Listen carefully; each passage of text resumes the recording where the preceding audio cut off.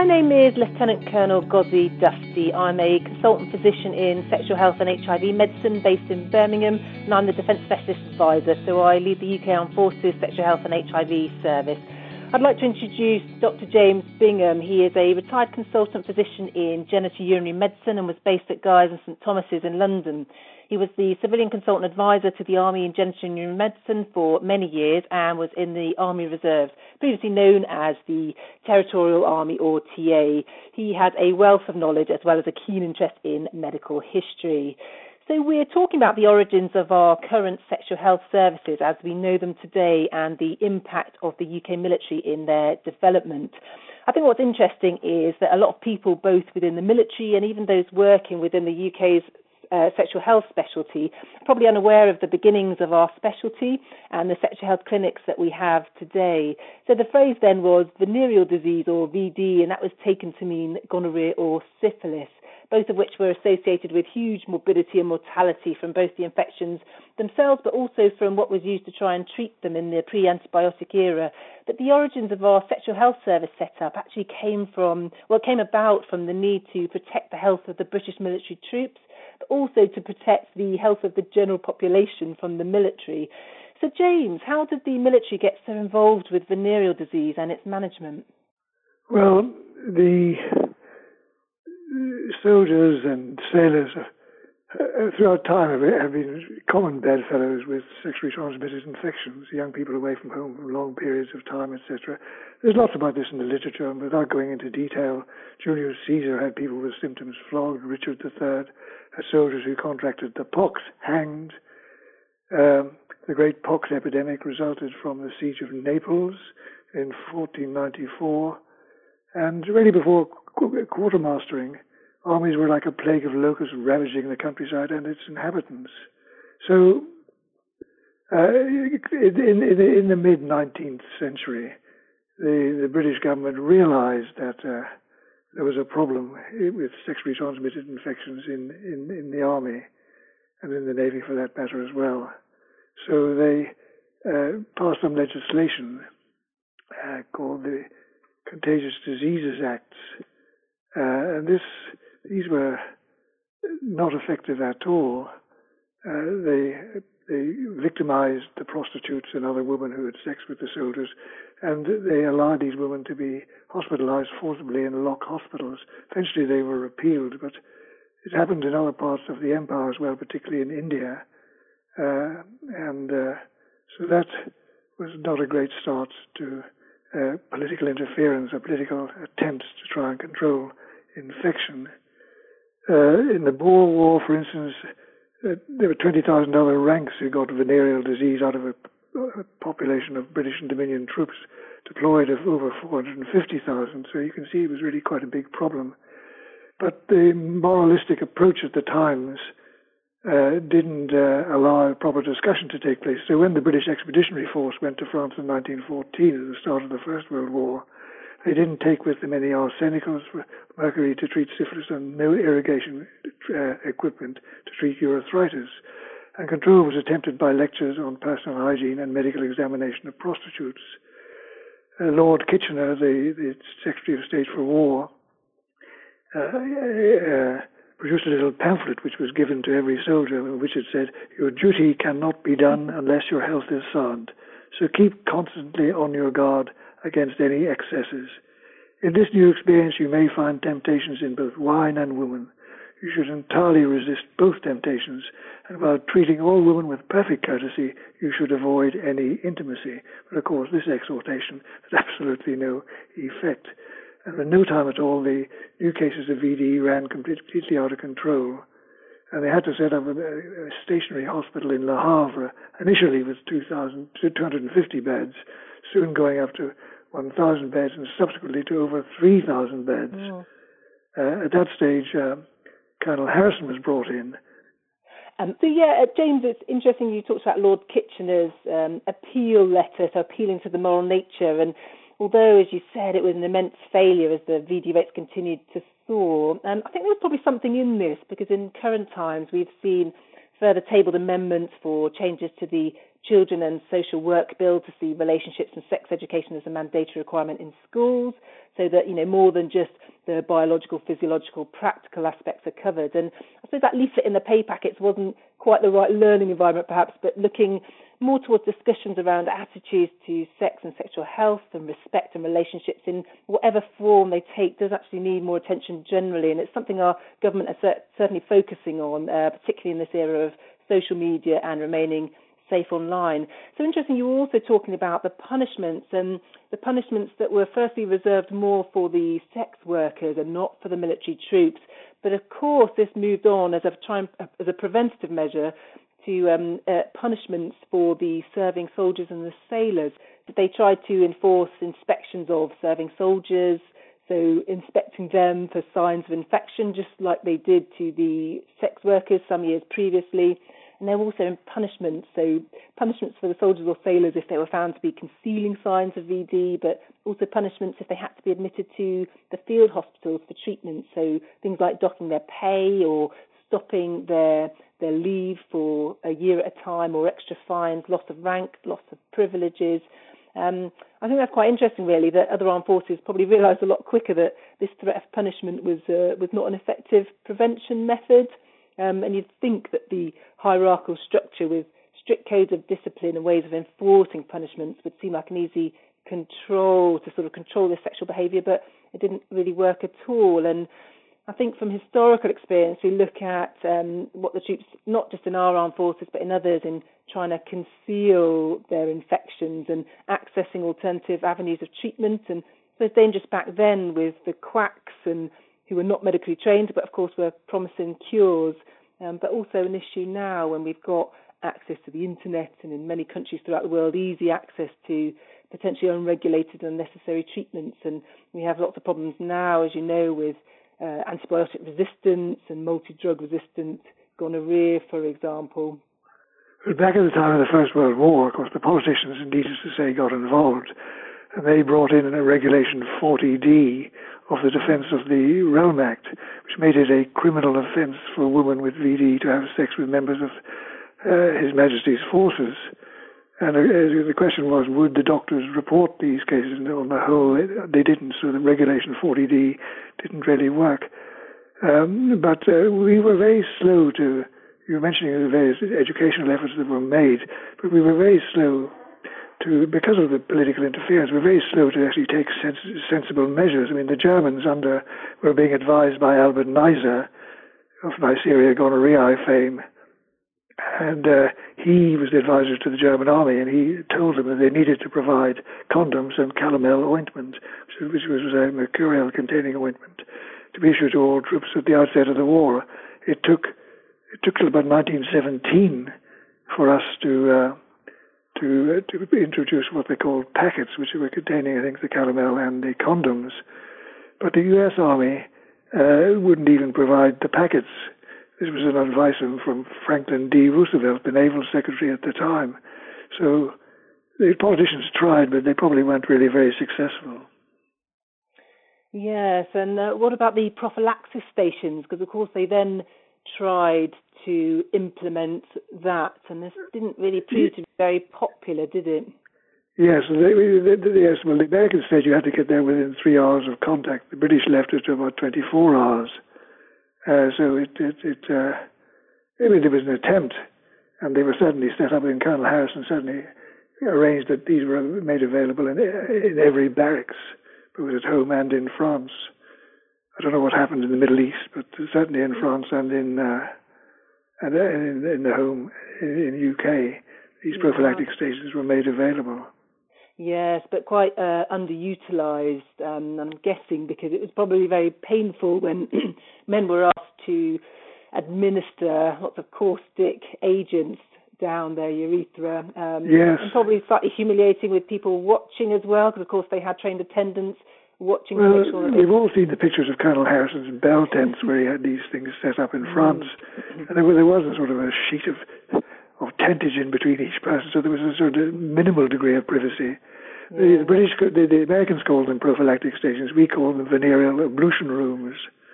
Yeah. And as you say, they had to wash the genitals with soap and water and irrigate the urethra with potassium permanganate, which they, because it was pink, they called it, the troops called it Pinky Panky. I suppose after, well, you can imagine what. Anyway, in 1917, they eventually got provided with condoms, which must have made a slight difference, but nevertheless, the incidence of VD stayed pretty high.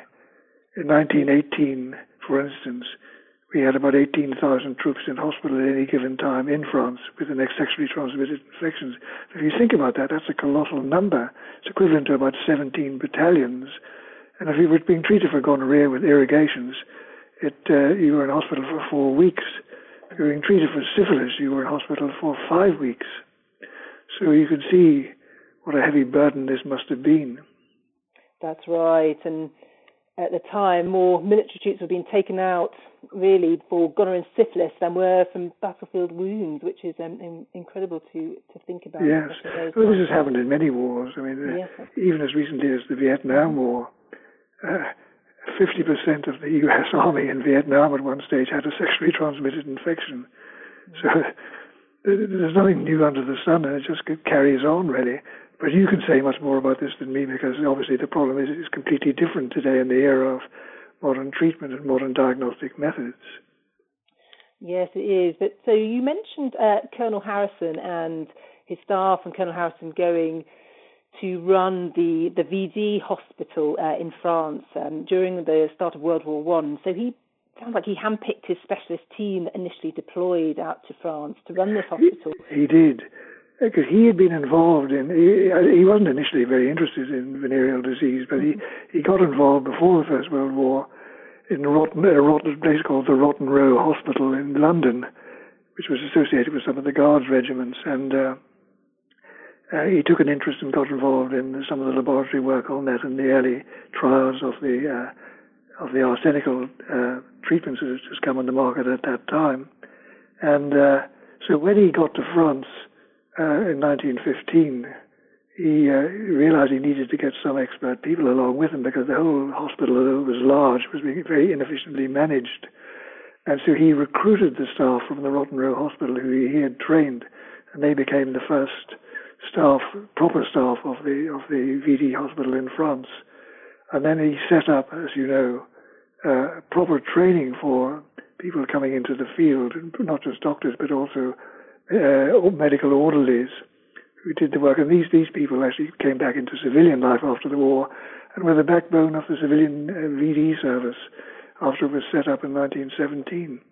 Yeah, I think his ideas really about dealing with sexual health issues and infection where they presented rather than evacuating them, further away, meant that the Army in particular has made sure that there was adequate training of their doctors before deploying. We saw this happen in World War II, and subsequent to that, what we then see is the sexual health nurse specialist training in the Army. We still have a sexual health nurse specialist to this day, which for many years, that was quite ahead of its time, with nurse specialists as independent practitioners being deployed, undertaking autonomous roles in the UK and overseas bases, and also on deployments. And so it's taken some time for the civilian service, as we know it today, to catch up in that respect. But what we now see in civilian sexual health services are clinical nurse specialists, nurse prescribers, advanced nurse practitioners, senior trained nurses who can now work more independently under a secure clinical governance structure, and that ultimately increases clinical access. And this is great for our patient care.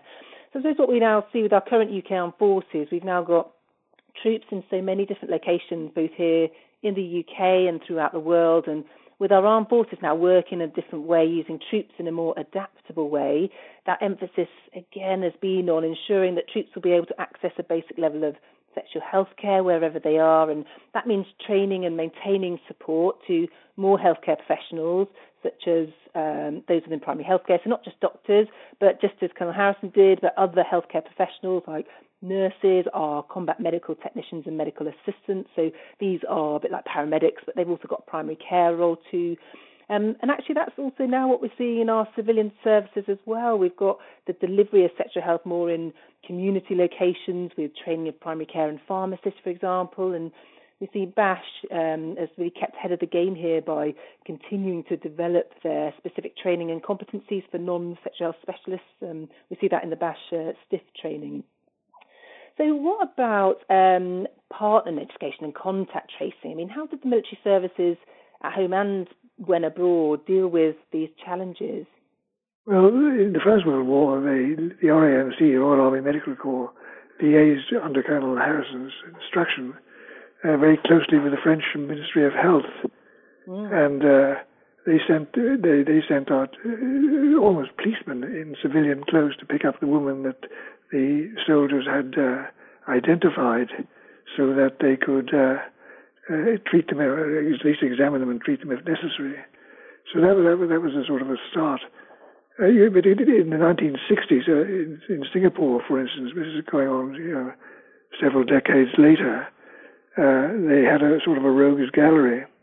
This was photographs of all the local prostitutes in Bugis Street in Singapore.